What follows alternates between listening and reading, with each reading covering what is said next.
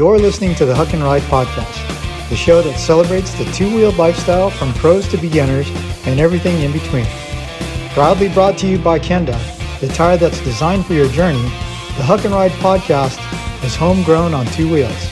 And now, here's your hosts, Jason Simpson and Lala Miharis.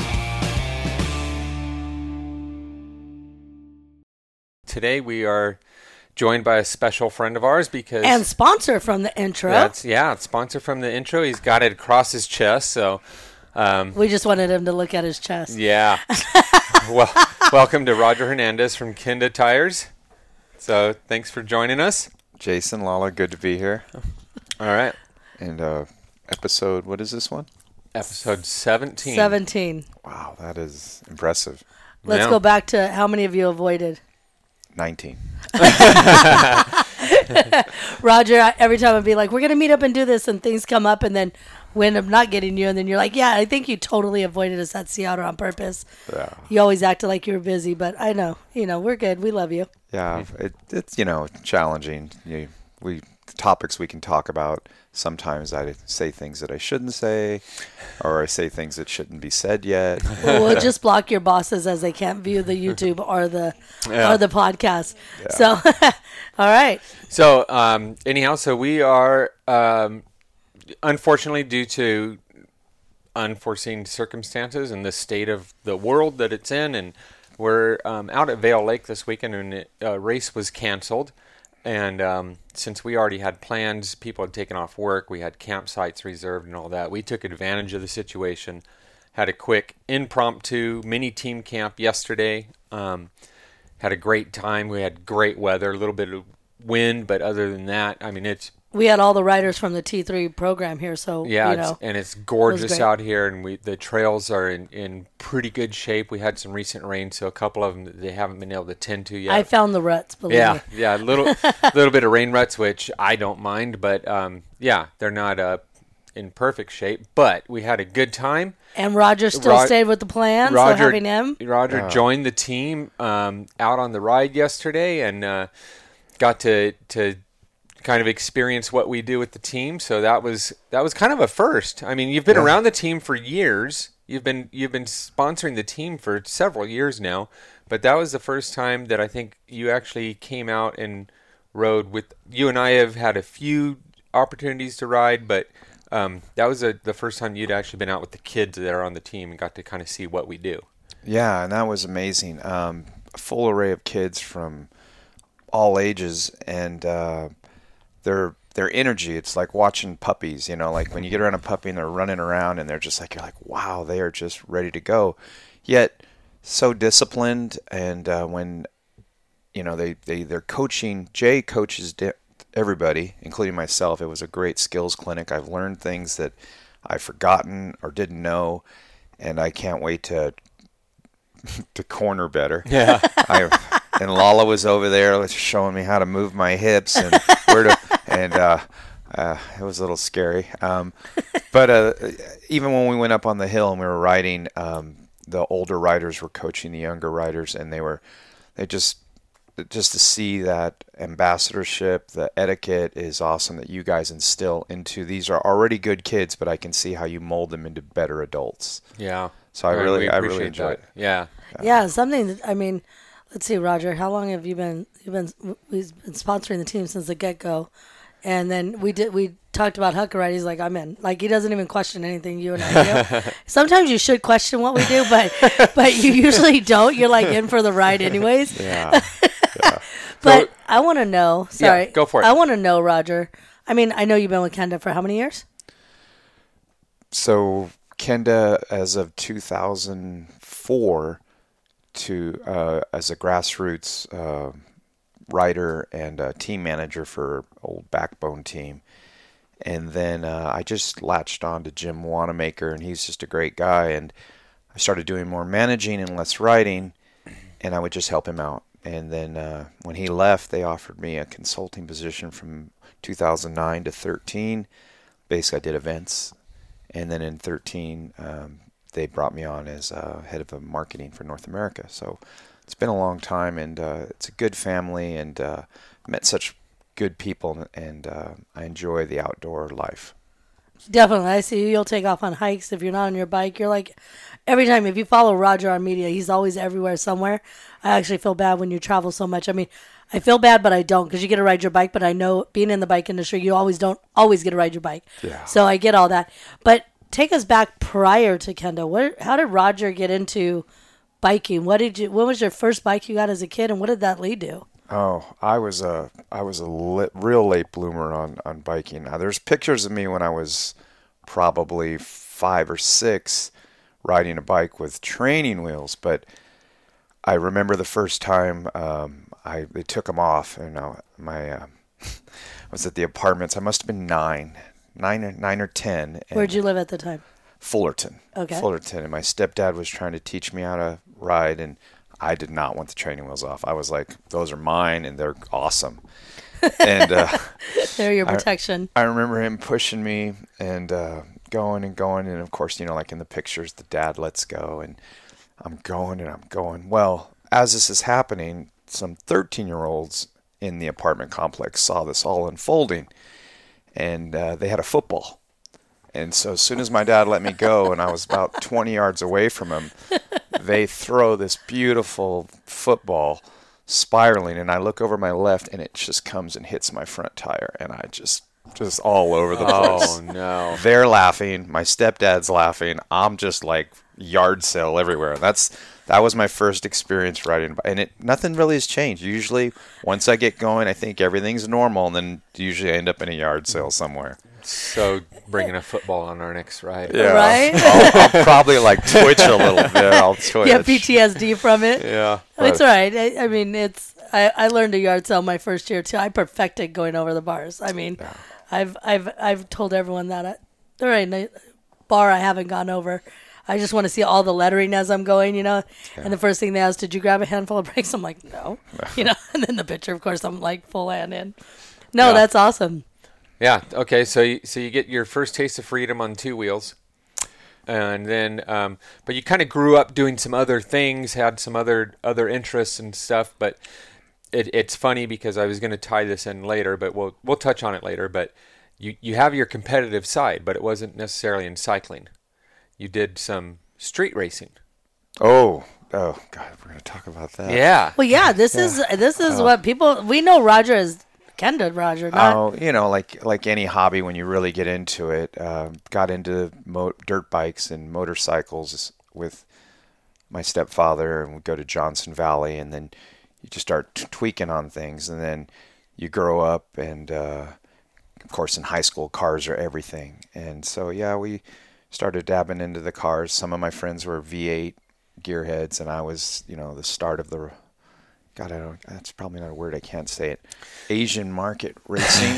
So I liked the little tuner cars, and just really dove into that. And we spent a lot of time in South Central and in Etiwanda, and just hanging out with all the street racers. Did you used to go out to Rochester and Etiwanda? Yes. Yeah. Okay. Sand Canyon, and a lot of places in Compton. And I remember one time we were in Torrance. It was probably my first time out there, and everybody's lined up, and then this like minivan comes driving by real slowish, and the sliding door opens, and everybody hits the ground. It's like 1 a.m. or something, and I'm like standing up. My friend like grabs my shirt down, pulls me down. I'm like, what's happening? And he's like, that's gonna be a drive-by, like. Oh my gosh. Yeah, so I was like, but I was just like cool to be there. Why is everybody on the floor? Yeah, you're like me, just naive, because my mom always said nothing good happens after midnight. I was gonna say my dad told us, because our curfew was 10 o'clock with girls, so it was like nothing good happens after 10 o'clock. Like, no, Dad, you should have stayed in the party. It was getting going, And my dad was the type, you had to wake him up when you got home. So when you wake him up, that alarm clock, his clock next to him, better not be, say, 10 o'clock. It better say 9:59 or sooner. You know what I mean? But, I mean, with 4 girls, you had to be strict, right? Yeah. And especially 3 of them are really outgoing and crazy. I mean, I'm the mildest of the 3, by the way. So what kind of kid were you, Roger? Were you the curfew's 10? Are you 9:59? Oh, yeah, definitely. I remember it's so different. We always talk about it now. Like parents would let us out as kids, and the only rule was you had to be on home when the street lights came on. Yeah, it didn't matter if it was, because you'd press it and you'd go, but it's light out, but the lights came on early, and that was no excuse. Well, they didn't change the street lights to daylight savings. Right. So it still came on, but it's still light outside. You're like, no, we have another hour. Remember, we set our clocks back. So you were the good kid. You were always. I tried. Yeah. Okay. I mean, because she was too. I was opposite. Really? I was the one. Street lights came on. I'm like, I'm already late. I'm just going to do this. So an hour later, whatever, I'd usually get hungry, so you'd go home eventually and just, I would just, take the wrath. Oh, no. I spent school years with my stepdad and my mom, and summers with my dad and stepmom, and there was two different rulings. It was just different households, one blue collar, one white collar, and my stepdad, he was just the quietest. He didn't ever say anything, and he never had an emotion that went too low or too high. So I always thought of him as a serial killer because he would just talk like this, whether he was mad at you or happy with you.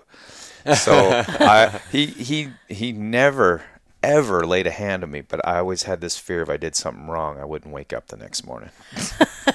All right. So street lights on, home. We lived on a cul-de-sac, and so street lights on is like, you go. Well, and it just so happens my dad was a postmaster, so the street lights came on at the same time he gets off work, right? And so we'd be running and we see his Cadillac pull around the corner, and it was a dead end like horseshoe thing, and we'd all be running in, and then we're in the middle playing baseball, frisbee, whatever, right? And you go, hustling in, and then my mom's like, wait till your dad gets home. That old movie, wait till your dad gets, that was it. Like my mom was like, wait till your father gets home. I'm like, oh shit. I was the good kid. See, cause I always, and with three sisters and one brother, snitches get stitches, right? Cause mom and dad went bowling and on every Friday night. And if you snitched, Friday night was hell for you. But guess what? Cause you were the younger, one of the second Friday, youngest. Yeah. Friday night came every single week. So, payback was, so I learned not to. No, I still think I snitched because I was daddy's girl. But, it wasn't good.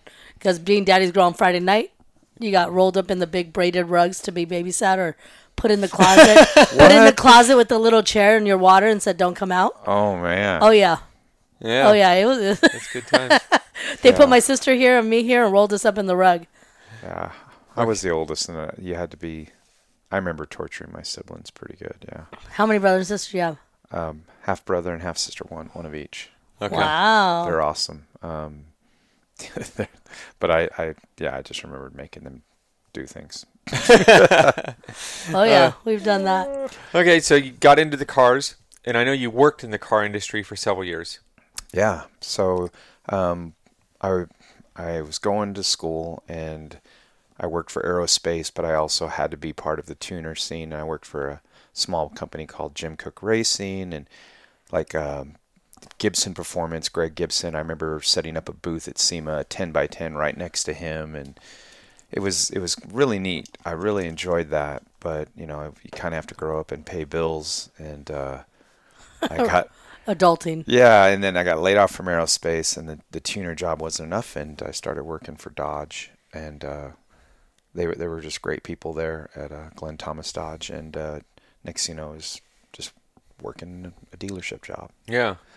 Okay. But, yeah. You did that, and then so I didn't realize that you were part of the backbone. I didn't know that's how you got into Kinda. Yeah. I mean, I've known you for several years, but I mean, I remember the backbone team, and you guys were a pretty strong contingent on the cross country scene in Southern California, and so worked through the car dealership, and it worked into having a job in the bike industry eventually. Yeah, well, I mean, what happened was I was really into going to Glamis and Moto and going out and riding, and just kept getting, after college and college sports, I kept getting bigger and bigger and bigger. And my friends are like, you should sell your dirt bike and get a mountain bike, and we'll exercise and have fun. And I still remember I sold my YZ250. I sold it for $1,000. And I went to the bike shop, and I bought, at that time, the second that I knew of full suspension mountain bike, and I had to have the best. And it was $1,000 in 1995. Yeah. And it That was like the S-Works level now. And or what- that higher, and what was you it? know. it was Marin nail trail, but the fork in the front was the same as the rear. Like it didn't have like a swing arm. It was just two forks. Oh, I remember. And it was a 7-speed, and it was shiny. And I It was shiny. Yeah, I remember. I was like, "All right, we're gonna do this." And It was shiny. first ride ever, we head out to Aliso Viejo, and we leave the parking lot, and we're just hauling, and it's pretty flat, and then we're going through the middle part, cruising up to the hills, and we're full of energy, and we're with two older guys. I say older, probably 28, who are in shape, like 5'7", 135. Yeah.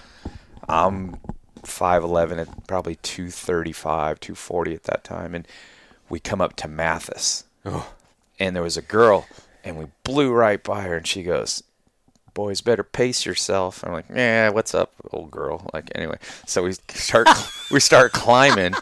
I get about 30 yards, and I'm just done. Yeah. And then I'm pushing and walking and pushing. And the girl goes by and just snickers. And our friends are just gone. They're just gone. And I swear to God, I thought Mathis Hill was Mount Everest. We just pushed. It keeps going, right? And then get up to a clearing, and it still went higher. And the only thing that made me keep going was my friend. I wanted to strangle him when we got to the top for making me do this. And so that was it. And you were hooked. I was not hooked. I was not hooked. I was so mad. I wanted my YZ 250 I was saying, were you back. missing your throttle? Oh, I was so mad. I put the bike away, and I didn't ride it for 3 months. I was so upset. And, I basically went to the gym and, started lifting weights, but that really wasn't helping me. And I remember seeing, God, this is going to reveal too much. I remember seeing a spin class, and I was like, oh, wow, that's biking. I'll get better at biking. Because I was running on the treadmill, and I was just sick of running. So I started spinning, and my goal was to get in some cardio shape and come back and get Mathis. And it took me 8 months. I built a giant hardtail, and it was half carbon, half aluminum, and it had the new 8-speed, and I finally conquered Mathis. And after that, I was hooked. Nice. And So what did you do with your double fork bike? I kept that thing I wish I still had it. I kept it like 15 years. Oh my gosh. Yeah, I keep a lot of things. If you guys know me, you know I'm a hoarder. I just don't throw anything away. Yeah. We talked about this. I get it. Yeah. That's, yeah. Yeah, and we've been talking this weekend, and Roger's a tinkerer. He always likes new bikes. He doesn't, whatever. He'll just swap out bikes as often and as much as he can. And so, whereas I think I'm pretty bad because I like nice new bikes, but when I find one that really works, You hold on to it. I'll just ride it until it Yeah. doesn't go anymore. But so with your history in the cars and tinkering on the cars, and then it kind of just moved over into the bikes. So now you've got a nice giant hardtail 8-speed. You conquered Mathis. When's your first race? Oh, so yeah, I belong to the Pasadena Mountain Bike Club. Okay. My friend Forrest Hayashi, who used to work for Cycle News and Transworld, and now is the marketing director at AMA. He was like really pushing me. I met him at the gym, so we both ended up spinning, and we met each other. And he's like, "This, I guess, the story." So he goes, "Hey, you want to do this ride with me? We do it with the club. Thanksgiving morning, we do a ride, and then we eat a lot, So yeah, I remember getting up, meeting him at the gym at 5 a.m. And we got another guy from the class there, and me and Forrest he had like a stump, he had a Trek OCLV carbon. Okay. I had my giant trick bike, and the other guy shows up, and we can't recognize his bike, and he goes, "Oh yeah, I made it." And I was like, "You made it?" Like, yeah, he got all the Easton aluminum and then welded it himself. And I was like, "Oh man, I think we might be over our heads here." But we headed off to Mount Wilson, and we started. I can't remember the town with the base, and when you climb all the way up to the top, and then we do 17 miles on just a fire road, which nowadays would have been, that sounds awful, climb up to the Mount Observatory, go down a fire road. But that was the best thing. There was like 35 of us, and Yeah. it was the little bit of snow on the ground when we got higher, and I'm not sure what the question was, but that's what I remember about. How was the food? Oh yeah, Thanksgiving was great. Forrest was always the guy at the last hill. First off, the car was always at the end of a hill. It was never at the bottom of a hill. So, and it was always climbing. I'm like, I'm so done. I don't know why this guy's got me here. Like, I should have quit earlier. Extra credit. But he'd always talk about the food. And it being in Pasadena, every time he was, what are you going to get? You going to get a SCO special from Roscoe's? You know, like we'd always go to different. And yeah, just the food. And that's how we'd make it to the cars, because he was always talking about what we're going to eat later. But yeah, that was a Thanksgiving ride. So the question was about racing, because you were part of the Backbone team, but so you're saying you're part of the Pasadena Mountain Bike Club. So we go to Benelli. Okay. Team Big Bear race. And of course there's 30 people. We've got all the tents. We've got a barbecue going, and I'm doing a race. It was my first race, and it was the old course at Benelli, and man, I saw a guy that I knew who was older than me, and I was trying to catch him, and I knew if I caught him that I was doing good. And I was like, and then I'm like, oh my God, I'm in third. Okay, I'm in fourth place. I'm in third, you know, and I'm trying to stay ahead of this guy. And that backside climb by the freeway, I dropped him, and I'm like, this is awesome. And I come across the finish line. I'm like, first race, I got third place because I saw the other two guys, but I got sixth because the other three guys were gone. But that was my first. But he hooked me because the next 2 weeks was Sea Otter. Okay. So my second event and second race ever was Sea Otter, and I went there and I was like, this is Disney World. People everywhere, bikes everywhere, vendors. Oh yeah. I raced my class. I got 119th. There was 173 people from the 25 to 30 sport class. I was like, but I was hooked. Yeah. Sea Otter. Yeah. So what year was that? Like 97 maybe? Oh, no, I think it was probably 2001. Okay, a little later. Yeah, okay. a little later. Okay, because it just reminds me of my early on, like 94, 95, I was racing sport, cross country, and I was never that focused on the race aspect of like what I should be doing to be better as a cross country racer. I just knew I wanted to beat people. Like that was it. Like that was strictly it. And so, but going to Mammoth National Champs, and you just talked about the numbers of people that were at some of these races. My age class back then, 95, it was like the 19 to 24 class or whatever it was. I line up, I hear the gunshot go off for the start, and we're in the start chute. I sit there for a minute, and I just watch people taking off, and I can't move yet. Like, wow. We're so stuffed in there and funneled in. Oh, my gosh. And so I think I finished 85th out of like 150 riders, and I was stoked. Because I started in like 130th or something. Right. So I'd passed people the entire time, and then you get mixed in with the other classes. And so it's like, and I was hooked. I was just like your story. It's just like, oh, man, it was awesome. Like, I was so hooked on that. So there's no there's no competitiveness in me, just so both y'all know. We've talked about this. I'll wave in the race. I'm just coming down the mountain. Who was it that we just had on that was saying, no, you're competitive? Who did we just talk to? Was it Tyler? Oh, Tyler, yeah. Maybe Tyler. Tyler Schwab, yeah. Yeah, it's in there. But not on the mountain. Yeah, like other things maybe, but not. You got it. You got it in there. We're going to bring it out in you. I'm good. That was one of the things I played college sports, and so lining up, I get the butterflies and I get all jittery, and I say I'm not competitive. It's whatever, because we do the race here, a team race here, like it's a 12-hour race, and we break it up. But like I'll be racing with younger riders, and they'll come back with a lap time of 48, and I'm like, As soon as they hand the baton, I'm like, gotta be 48, gotta be 40, Yeah. or at least be 49, and I get all like I'm gonna throw up, and I'm like, why do I do this? I could just sit over there, 'Cause we're competitive. drink a beverage, and just tinker on bikes, and yeah, That's our competitive side. yeah. So Yeah, I'm good. people go, hey, let's do this race. Like, no, I don't want the upset stomach. Yeah, but you're at all the events to get to see everything now. You were at I think it was Old Pueblo when it was pouring rain, and we had Mike Green who was out there, and he was out, and then he went to the van and went to sleep for too long, and you had his heater, and he was freezing. Oh, whatever. Oh yeah. So you got to go out there and just see all the nut fest go on. Like, I think it's crazy. Well, yeah. So this is what's funny. So you started out in the car industry. You're at SEMA, underneath a 10x10 tent. Here, all these years later, I usually see you under a 10x10 tent.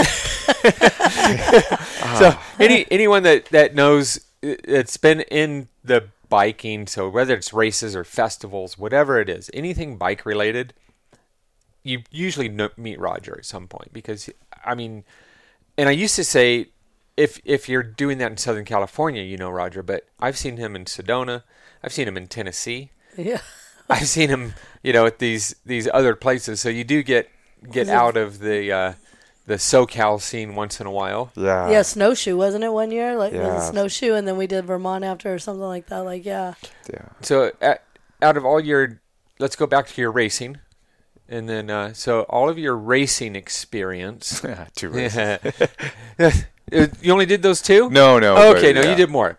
What was your favorite course that you raced on? You talked about some 24-hour races being part of a team, and whatever. What's your favorite place that you've raced? Is Sea Otter, but I mean, Okay.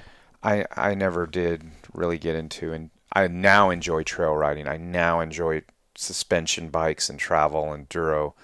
Downhill, no, but but yeah, everything was always pain. It was like XC, like, oh, you got to climb this, you got to, what can we make lighter? And I think that comes from the tuner side. What can we modify to make this to have an advantage? Yeah, forget losing weight and training. Yeah. How can I make the bike better? Yeah, the it's bike like- has to go faster. Yeah. Exactly. That's But the old days Sea Otters, the courses were awesome because you Just one big long loop yeah, course. Okay. and, yeah, Okay. most of it. Well, you talked about Benelli. The reason that I asked too is because I've raced Benelli a handful of times across country, and it's like, I think that I enjoy it because it's my backyard. It's literally two miles from my house, and I ride it a lot. But racing there absolutely sucks. Oh, well, the old course was, I like the long Okay. climbs with a great descent. Like, get the work done and have some fun. Yeah. The new one is just punch you. Yeah, Up, right. down, It's up, just down. a gut punch after another, right? It's Yeah. just super short and just You know how you guys fix that, right? Don't climb. Yeah. I always said pedaling's dumb. No, There you go. that's why the trail and enduro, I've learned this. I'm like, nah, that's why those guys are always smiling and Oh, yeah, exactly. Yeah. Well, how come when you were doing those races, I've seen Tinker come off that Benelli race on the long course. He doesn't come off breathing heavy. How come you're talking about this? Tinker's a freak of nature. yeah. We love you, Tinker. I remember. But yeah. So he lives in Whittier, right? Oh, That's yeah. what, 20 minutes, 20 miles from my house? Yeah. And I would see him riding on the streets on his mountain bike past my area where I live, on his way to go up to Mount Baldy, and then he's warming up Yeah. on his mountain bike. He'd ridden Yeah, and 30 miles already he'll just do to warm Benelli up. and do some stuff there, and it's then just head like, up, and it's then like, oh man, yeah. And Yeah. then I'd see him at El Merendero eating afterwards, yeah. and so I'm like, I bet you he's just putting it away. No, he eats. Even though he's making a choice to eat maybe not the best food, but it's not like me going in for the combo burrito Oh, I enchilada know. style. Yeah. I got a little side story on that. Yeah. So, back in the beginning, I think it was probably 05 or 07, Sid Taberley was this Australian rider who was amazing. And I got to know him through Kenda and Jim Wanamaker. And he lived in the Pasadena area. And I remember one time I was going there, and I get off the freeway, and I'm driving the vehicle, and I see Sid right by the freeway, starting to go, and then like it's uphill on the streets, and I'm like, guys, and wave at him, and then I get to where I park, and I'm going up to the Lookout Point with my friends. So we get out, and we're taking an easier way up to Lookout Point, but I see him doing lower Mount Low. I could see him going up, and I was like, wow, we got a good head start on him, and like let's see if we can ride with him. We'll meet him up on the trail. And eventually, right before Lookout Point, we meet up with him, and of course he passed us, and he said hello, and then we get to Lookout Point, and he's there, and he's resting, and I'm like, we're all talking, and I'm like, so cool, Sid Taberley, he's so awesome, and we're all eating, like, well, I'm gonna get a sneak peek into what he eats, like, here comes what's the secret, what can I take from this and bring to the team or myself to get better, and I've got some, bar that tastes like poop rolled in kitty litter. Yeah. And I see Sid reach around, he pulls out strawberry Pop-Tarts. I'm like, wow, I've been eating those for years, and I'm still not as fast as Sid. It was not your racing fuel. Yeah, I was expecting to see like this, like semi-illegal stuff. Yeah. And it was Pop-Tarts. Yeah. That's funny. It's funny on what you put in the back pocket. Yeah. I've seen some awesome. Being in the bike shop, I'd see, and they're like, okay, sometimes we're fixing their bike. They're like, start unloading their pockets. I'm like, what the hell? Is that like the never ending bag on some of them? But so it's what's your go-to fuel while riding? Oh, I usually don't. I'm the one that doesn't drink or eat during the ride. It's after the ride. That's what gets me through the ride because I'm thinking of what I'm going to eat. So you're going to Roscoe's. Oh yeah, Roscoe's was Hey, it. don't be teasing him right now. He's how many? By the way, if you guys haven't seen Roger, Roger looks amazing. How much weight are we down? About 39 pounds, thanks to these two. Nancy Harris. Just I always go up and down in weight, but this was I feel the best and was the best program for me. And this is the educational part to it's huge. Yeah, because it helps you understand what you're doing and what your body's doing, and want to make those better choices. Right, so. and that's why I love doing it. I mean, and you're at started as of yesterday, week 13 only, so nice. 39 pounds in 12 weeks. So I'm proud of you. And there was a couple choices in there, and because of holidays. Well, we all went and passed through Christmas, and and it's all good. So family he was talking about going home to be with family and all the meals that the family. It's rough. So. Especially with somebody in the family that's a chef, right? Yeah, my sister's a trained culinary chef, and my parents owned a Mexican restaurant for 8 years, so my mom's quite the cook of the restaurant. But it was all to make the riding better. Once again, riding with Jay and the kids yesterday was enjoyable. Well, mostly enjoyable. A little terrifying at some spots. But just to stay with them, that's awesome. Well, I liked being able to see you, and then like even the little bit we did here, and then you're like getting a little bit more relaxed on your bike, and it's cool. I love seeing the progression over the years when we take people on. Yeah. And it's like just the little things that you forget, right? You build bad habits, right? Or you build habits making it work without the right procedures in play, and it makes it smoother. Smoother riding, smoother's faster, right? So those are all the little things. What's your go-to fueling while riding? Lately has been either Abby's or Justin's peanut butter, and then the Dot Fit stuff that Dot Fit stuff is, I've never finished a water while on a bike. That Dot Fit is easy to finish that watermelon. Get the electrolyte replacement. Without all the sugars and all that, and that BCAAs in there I love it. I mean, I can drink, when I drink too much water, I'll have a bottle of that stuff too. So I love it. It's So the almond butter has been game changer for me. Right. I've been eating that religiously on my rides, and it's so good. Yeah, and that actually helps you. You need to. So you need to feel my old go-to, especially when I do long road rides, Uncrustables. Yep. Take a couple frozen Uncrustables and throw them in your back pocket. And they unfreeze by the time you ride to the beach. Yeah, I will say my good friend that I ride with.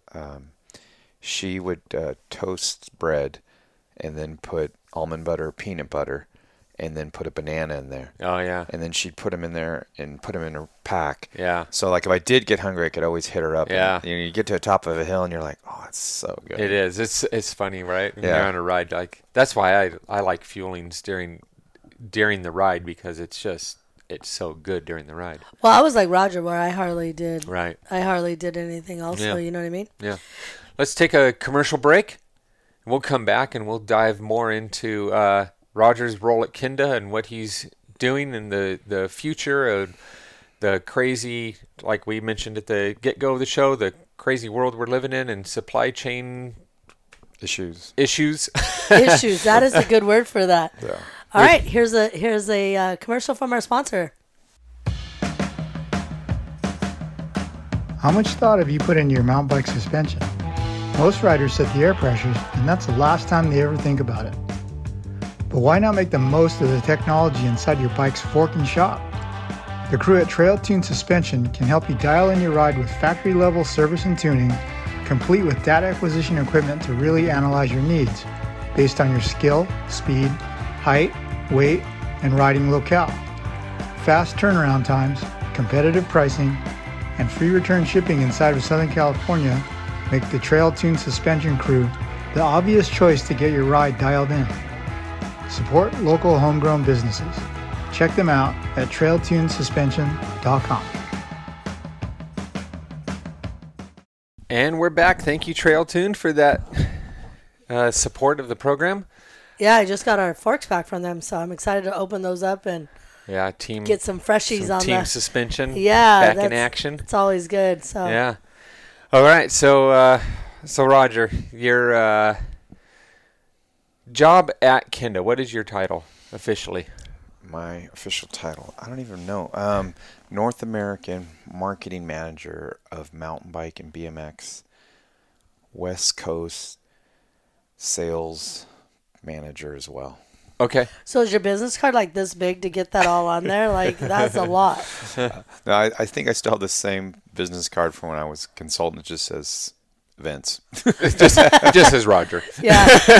Is your hat's this big with the big loop so it all fits in there? Yeah. Yeah. I totally admire everything you do, because somehow out there, like, oh, Roger, like, everybody knows you. And even on some of your posts, I'll be like, oh, I know that person. I didn't know that person knows you, and they're in Timbuktu or whatever. So it's pretty cool to, us doing this a few years, you doing it a few years, and we have a lot of friends in common. That's not just here locally. You know what I mean?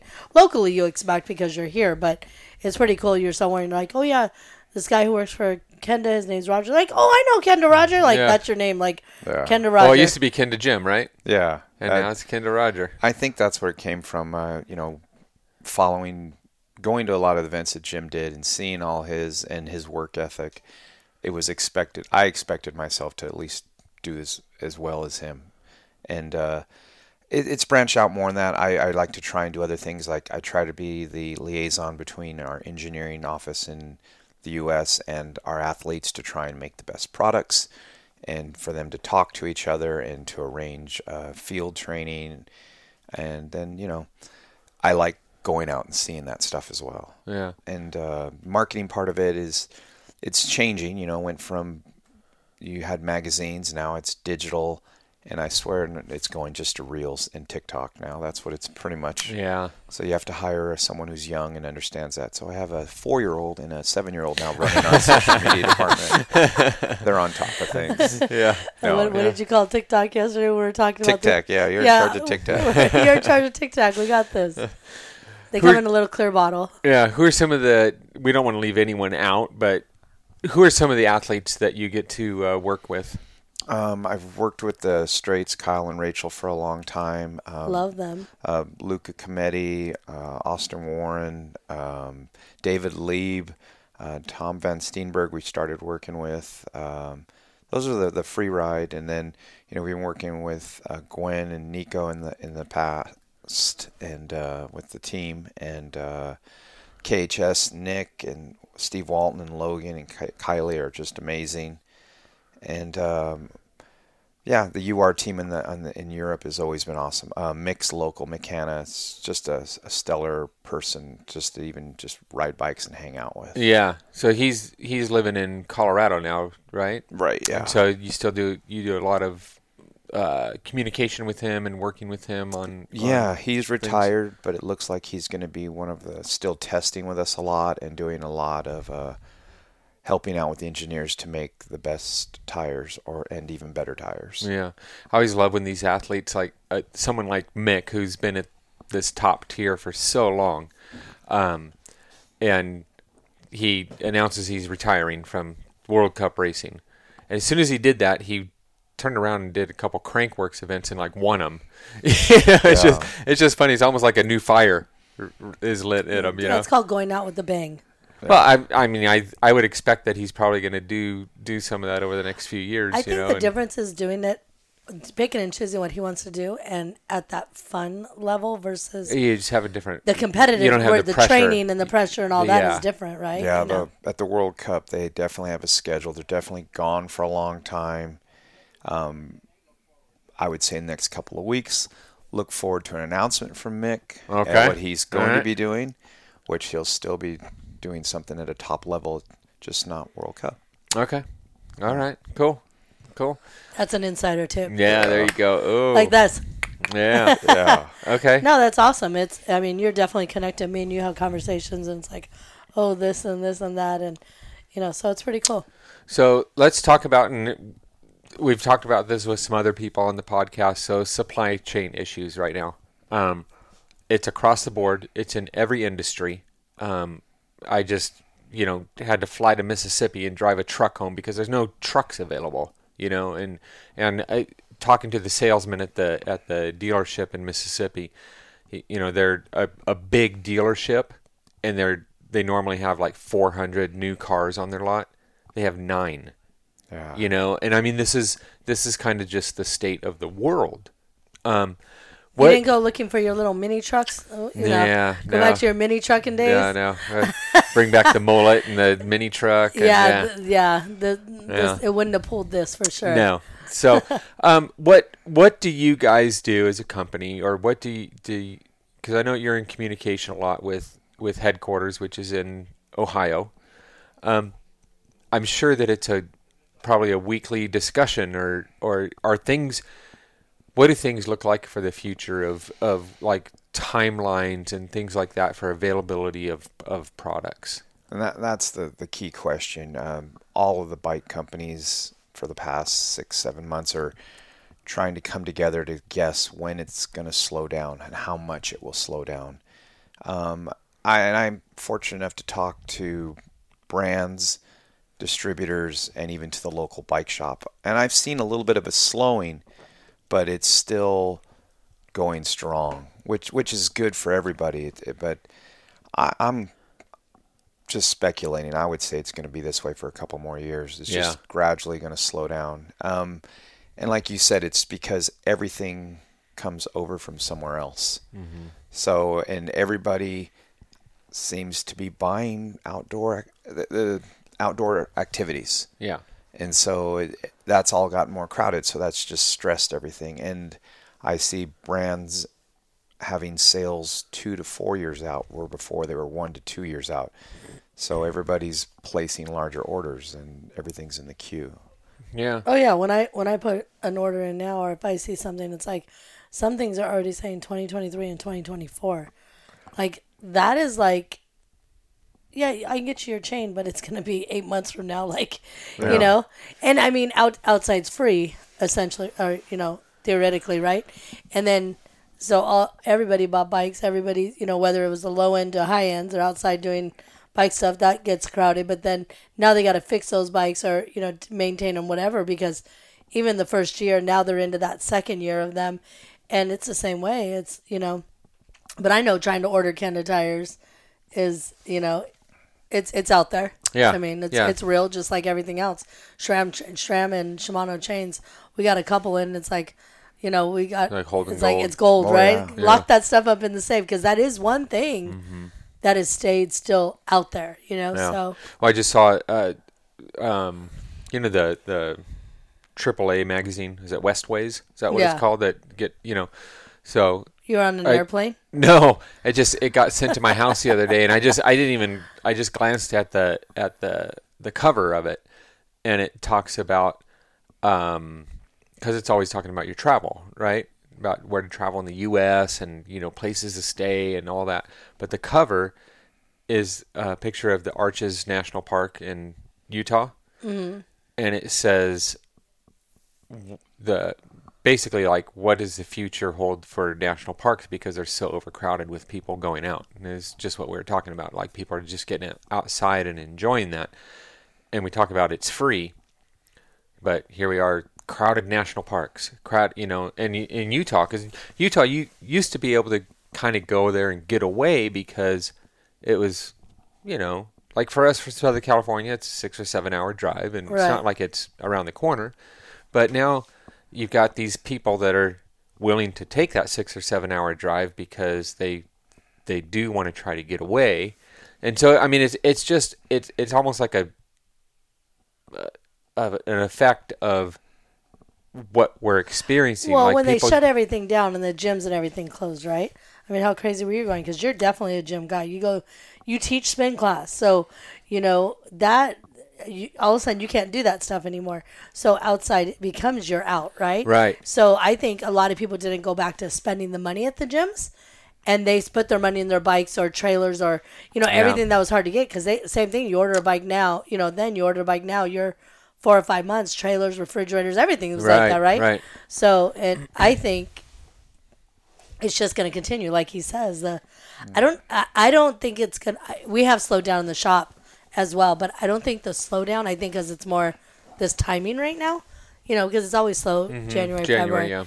And then just because we're in California, we can ride all year long because we don't get much rain. Yeah. This year I think we got more than we've gotten in a while. But the thing is you come out and do that, we can ride all year long, but the industry isn't until Sea Otter, right? Yeah. So April, Yeah. So let's talk about, because you go to, like I said, almost every bike event that there is, especially in the local SoCal area. I wouldn't want to see an actual schedule. Like, I know. Can you take screenshots of your monthly schedule? Well, Jim had the record. So, 52 weeks in a year, and he was gone like 46 weeks. And so, like, I wouldn't be gone as many days as him because he was always driving out from Ohio. But, I think my record was like 48 events in a year. Wow. And my boss is always like, you don't have to do all these events, but I want to do them. So, but it'll get tailored down a little bit because there's other things to be done. But yeah, events is, I like it. I enjoy it. And then still doing the other part, the digital marketing and finding and recruiting athletes and making sure that they're doing their job. Oh yeah, if you get a bad email from Roger, it's like supplying them. man. Yeah. Well, it's what I love to watch about, like, Roger at an event, whether it's a race, a festival, whatever. His interaction is with the consumer, the person that doesn't know him, right? That's walking down the aisle and sees him. He's the face of Kenda. He has athletes that he supports, or Kenda supports, but Roger's brought them on to the brand, and they're sitting in his booth. And then he has friends from the bike industry, because he's been in the bike industry for so long, and so these people are mulling around. And he plays this part of being the middleman for all these different entities, and he is always just calm. And I'm going, yeah. I was just watching the Sedona Mountain Bike Festival, and I watched this whole interaction going on. I'm going, like, he's just chill. Like, he really enjoys it. He enjoys the interaction. He enjoys the people, getting to know new people, getting to share, what he knows or pretends to know. Yeah. Fake it till you make it Right? good. Yeah. But so I mean, you really do enjoy, even though you're gone from home a lot and you're traveling a lot and doing all this. I think that you really do enjoy it. I do, and it's about making friends and having a good experience and making sure that other people have a good experience while cycling, because in the end it's going to grow the whole industry. Yeah. If you're at Sedona Festival and he's got a flat tire or something happened or mechanical, hey, let's all pull together and get him back on the trail. Yeah. Or her back on the trail. Yeah. Or, like someone shows up and they've got the wrong tire for the place, and you're like, well, this is what we can do to make your time here better. And you're selling fitness to everybody. They're going to ride, they're going to become more fit, they're going to enjoy it, and they're going to bring more people. And it's just kind of like a pay it forward thing. Yeah. Right. Yeah. Okay. And you get paid to do it. Well, sort of. Yeah. What's your when you look at races and festivals, there's, ones that have big turnouts, others aren't as much. What makes it a successful, not just for you as Kenda, but in your overall view of the cycling industry, what makes for a successful event? What do you see happening that makes a successful event? I think what we look for, and that I've seen that's successful, is when they have multi-disciplines coming together. So, like a festival, like some of them will say, okay, this day we're going to do sort of a cross-country thing or an endurance, and then either in the same day or the next day we're going to have an enduro. And then when, they intermix fun with there, like they'll have a skid contest or a jump contest or something to bring the kids in. And also to have a good expo so that something to do when you're not riding, or some of the support staff, like parents or the younger kids, have something to do, jump houses or, that's why we always look for a festival. Some of the ones that are hardcore races, they might be great to travel to, and the racer loves it because it's a hard course in the middle of nowhere, but we kind of want to support things that support everybody. I love the festival part of it, because like you said, you bring the bounce house to involve the mom and the kids that's waiting around while the son or husband or boyfriend or whatever are doing that type of thing. They're out there racing. You're entertaining. It doesn't become problematic to sit in the dirt in a chair or in your car with the child. Yeah. So I love it. Some of the promoters have caught on, I think, better over the last few years. But I remember when Enduro first was coming on, 2010, 11, and I'd go to these events, and it was all the racers take off from the venue. Oh yeah, it was a rider meeting. Yeah. And then they all left, and then they all came back at the end of the day and eat and drank beer. Yeah. And then they went home. And I remember as vendors, we were like 6 of us just staring at each other for like 5 hours. 5 or 6 hours, the whole chunk of the day. Like there's nothing, because there was nothing catered to, like you said, those families or whatever. Learned how to juggle. Yeah, but right? So I think some of them have gotten better about investing in having some of those things, like you talked about, even a bounce house. Just anything to bring the people in and make it a good experience for everyone. So, well, I always say, like the roadies, they come out, they race, they leave, because it's different categories, right? Yeah. And then you have the XC guys who are crossovers from roadies who want to dabble in mountain. So now they do that. So then they bring that to the mountain where they come out, they race, they get in their cars, they go home. 9 out of 10, especially if they don't stick around for podiums, even if they didn't podium. They don't go around to vendors. So it has to be beneficial because you're paying money to sit there. I think that was the draw of downhill for me. Because it's like you go out, you do. I mean, especially when I was younger, I would do more and more runs. But sitting down in the pits and talking crap to your buddies about how lame they are and how good you are, and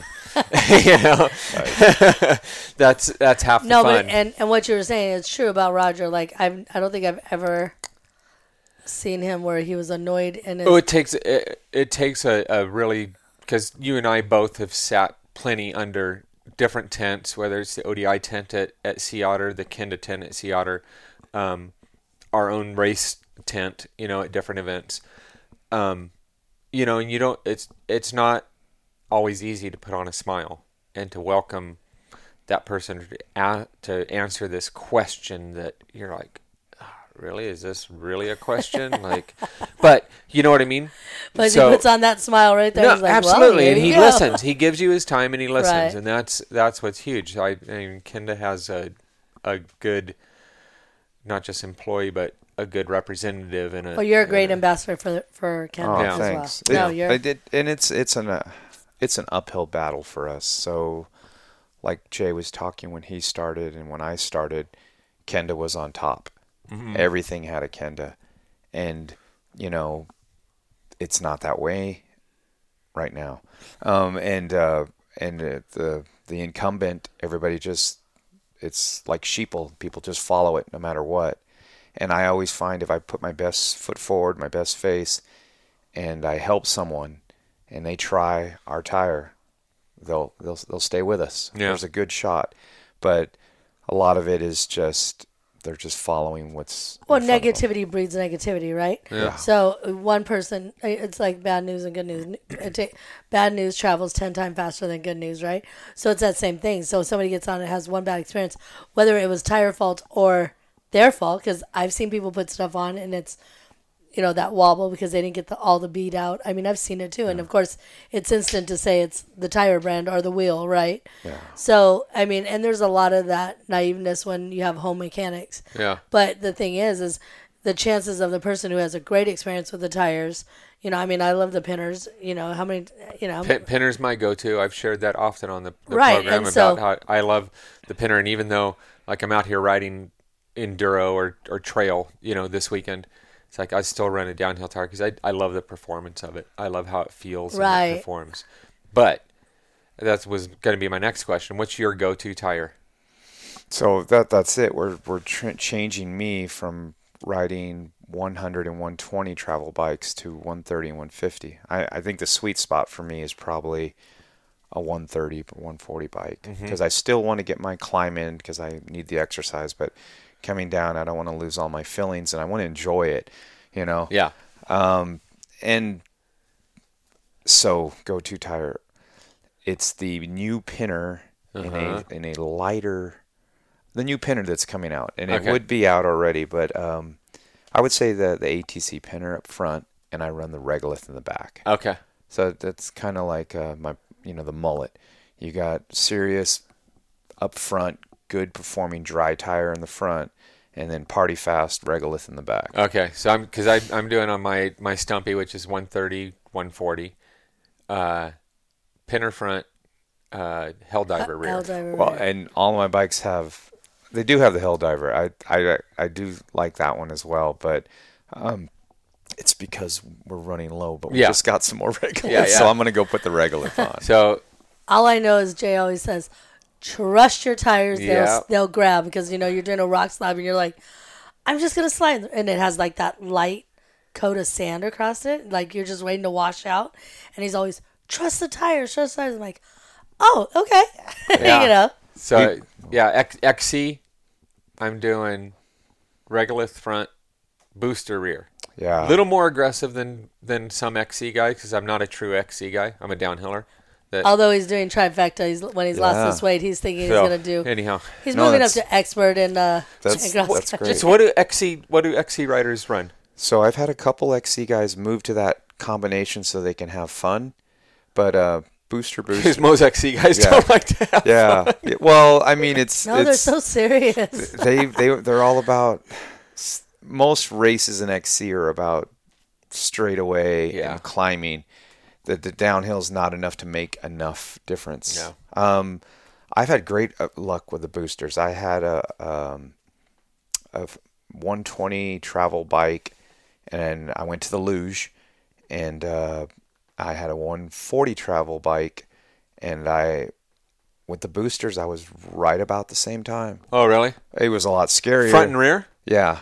Versus. I don't think I've ever tried the booster front. Yeah. Me and you, 2.4s, big ones up front. Yeah. Okay. But yeah, it's just a lot more spray and pray. Yeah. But and once again, enjoyment. You come down with the pinners and you're like you were in control the whole time. Right. The boosters, you were like, oh, there's some parts where I almost died. Yeah. Yeah. Okay. But you didn't. No, of course not, because they're great tires. No, I mean we about 6 years ago, we opened an office in Ohio with engineers, and it's a total different way of doing a tire. It's basically computer drawings, FE analysis.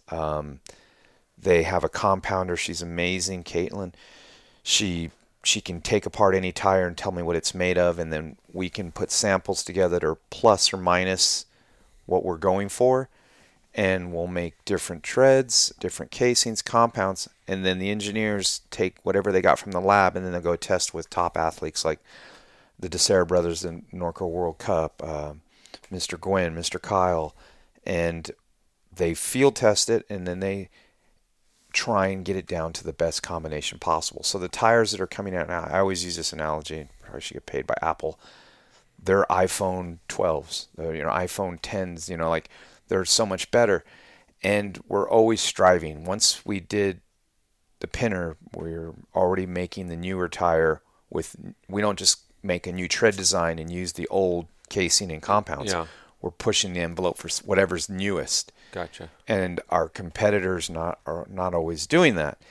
But, the marketing trick is trying to tell that to people. But a lot of people, once again, they just, I guess it's like a Chevy guy that just loves Chevy.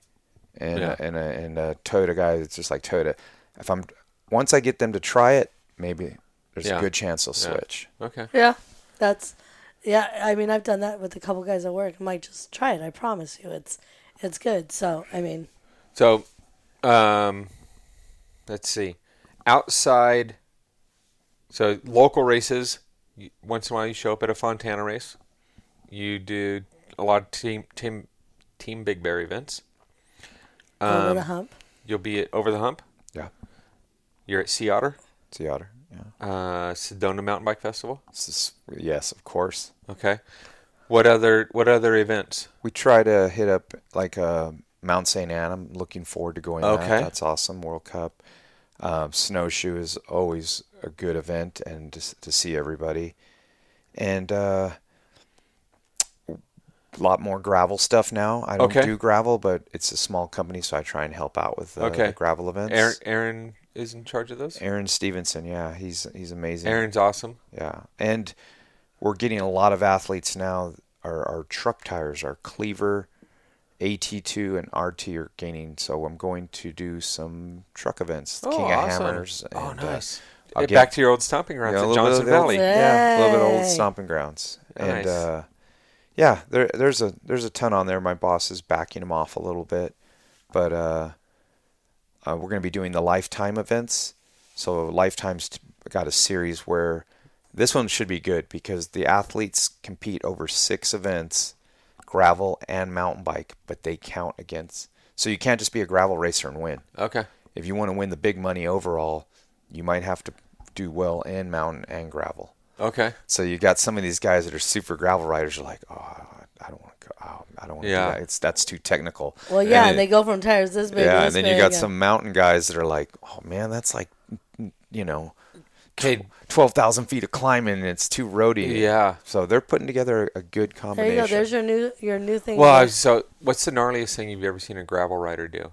Besides like a trials rider or something like someone doing, but like if you are out, because I've seen a few gravel riders out on trails that I'm shocked because I feel pretty confident in my skills, and I'm going, I don't think that I'd be riding that bike here. Oh, you ever done that? Well, our booster cross-country tire we've made into a gravel, and I've supplied it to Nico Smith at Pro Bike Supply. Uh-huh. And he rides, him and some of those guys from Pro Bike ride the same trails at Crystal Cove and Laguna on their gravel bikes. And I'm just like, nope. That's gnarly. Nope. Okay. Yeah. I was finishing Hog Trails in Sedona, and here comes a guy on a gravel bike. I'm just like, what? Yeah. Like, there's no way. I would never, picture all of the, most technical trail you've ever seen. Multiply that times 5, and it's a gravel bike riding it. Yeah. Gnarly. Well, no way. Well, it gets back to, gravel bikes are like those single speeders. It's like a badge that they wear. I've done this. I'm like, that's good for you, but my body would not like that. Like my Yeah. fillings, I want to keep them in my Yeah. teeth, my kidney, and my, I like my full suspension. yeah, it's like I want to finish the ride and go, that was sweet. And I'm like, I survived. I Yeah. want to say I survived and it was sweet. Yeah. Right? Exactly. You're Yeah. you're sitting here talking about I'm saying it. this, Aaron's like twisting a knife in my back, like, yeah, gravel's best. Don't tell me anything bad about gravel. Not bad. Just it's not for everyone. I've seen some people. I don't own a gravel bike. I don't own a gravel bike. There you go. Yeah. Yeah. Not gonna do it. Not gonna do it. Yeah, I don't think that's something not in your fleet either. No. I said, why can't you do that on a hardtail? It weighs the same. The handlebars, it's more stable. Yeah. But they are faster. I get that. Well, the On gear a- ratio is different. on Yeah. a boring straightaway fire road. Yeah. They are fast. Yeah. I know. It's like what's the big gravel race in Kansas? Unbound. Unbound? Is that the one? That's what they call And it's it like, now. let's go to Kansas to race. I've driven through Kansas. I don't need to go race a bicycle there. Here at Vail Lake, Team Big Bear asked me, he goes, well, I'm thinking about doing gravel. What should we do? Should we do this, course here? I go, no. Put them on the fire road, send them to the reservoir, make them go around the reservoir 3 times, and then bring them back, and they'll be as happy. Make it as miserable, boring, and dusty, and they'll love it. They won't even complain. We're gonna call that the Roger course, and then they all know who to blame. Yeah. That's good stuff. So funny. I don't know. I love that we have all the disciplines available to us, but not everything's for everybody. And going back to gravel, I get it. I've been in Long Beach now a little over 23 years, and we used to just get up on the weekends and ride down to Newport or down to Encinitas, and we'd ride down PCH. I don't want to do that anymore. I don't feel safe riding on PCH. So having a gravel bike where I can come out and maybe ride a little bit of road and then take off where there's no cars, Yeah. I see how that appeals. Yeah. And Oh, yeah. those people that don't want to get crazy technical, that worry about crashing, they get to experience what is truly the best mountain biking, outdoor Yeah. wilderness versus urban jungle. Yeah. Well, and then you can also and then that crosses over too. If you do have a gravel bike to do that, you can make it if you're gonna bike pack or you're gonna, because it holds everything, right? Yeah. So it is all there because Yeah. it has the frame mounts for your racks and stuff, for your bags and all that. So I mean, like we you love said, everything whatever. 2 wheels. Yeah, That's exactly. Just, we got to Exactly. make fun of someone. Yeah. Oh. So might as well make fun of gravel riders. If we're not going to pick on roadies, we'll Aaron, it's both of them. It has I love nothing you, Aaron. to do with me, but, yeah. right?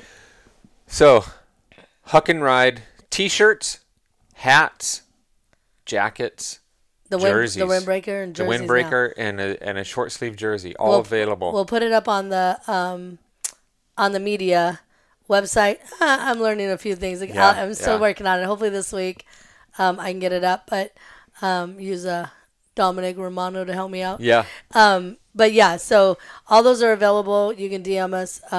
Thanks for the support. It allows us to be able to do this and talk candid because if you guys could tell, nothing's ever planned. You've seen us stand up, have cough attacks. yeah. So we definitely do appreciate the support. Remember, please leave a comment. If you can give us a review, that helps us going on both YouTube and all the podcast media out there. We're on all levels.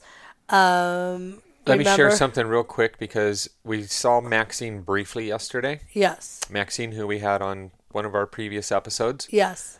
And that episode, well, it started with Spencer, and we talked about this on the podcast. But we went down a road talking about mental health, and she had nothing but positive. She's had like 5 or 6 people reach out to her that she's been able to help and just talk with and deal with some mental health things. So huge props to Maxine for putting herself out there. So thank you guys, because this podcast isn't, we love bikes, but we love the people that bikes bring us to, like Roger, and just being able to do those things. So, you ever have those things or have questions, whatever, reach out to us. We'll put you in touch with Maxine if you Definitely. need. I mean, we get out on our bikes for a reason. So Yeah. definitely It all check helps out, us. and it helps, and because you're not in it alone. We're all we all have our own battles at some way, shape, or form in this. So definitely. And I'm thinking on one of our near future episodes, I'll bring Huck. Huck's wearing the cone of shame right now, so we're not going to bring him in right now. Why is he wearing the cone of shame? Oh, he had his boys removed. Oh, Poor Huck. Poor Huck. We definitely need to do this. We'll bring him in. And I know Roger is a big animal fan who I think he's Winky's adoptive dad out there. His dad. He would bring him treats to the thing. So Winky, my dog, you guys seen him in the last one. He made a guest appearance. Yeah. But by himself. We didn't even ask him to. And so you had a couple pitties. Yeah. And so this is the longest he's been without a dog. And so I always tell him that Winky's available. And we got Huck that's giving him all kinds of real up and close in the cone. He still does kisses with the cone on. So yeah. So thank you for loving our animals as well. And that's what all this is about as well. So yeah. And then remember going to Kenda on the website. Kenda is Huck and Ride 30% off. The more we use that, the better it goes. They can track it and see what we actually do. And our podcasts are gaining traction. That's good. Our YouTube, we're just a couple in, and we got some good ones coming up. So please stay tuned and follow us and give us the reviews. Subscribe. Do everything you need to do. Roger, thank you so much. I mean, it wasn't as bad as you thought of avoiding us for, I mean, really hanging up on me on the phone is not hitting delete on the email. It's all good. I get it, you know. I know this is outside of your comfort zone too, so I appreciate it. But no matter where you're at in life. Or no matter if you're heading down a rock garden for the first time. Or doing turns that you're going to fall on. Keep the rubber side down.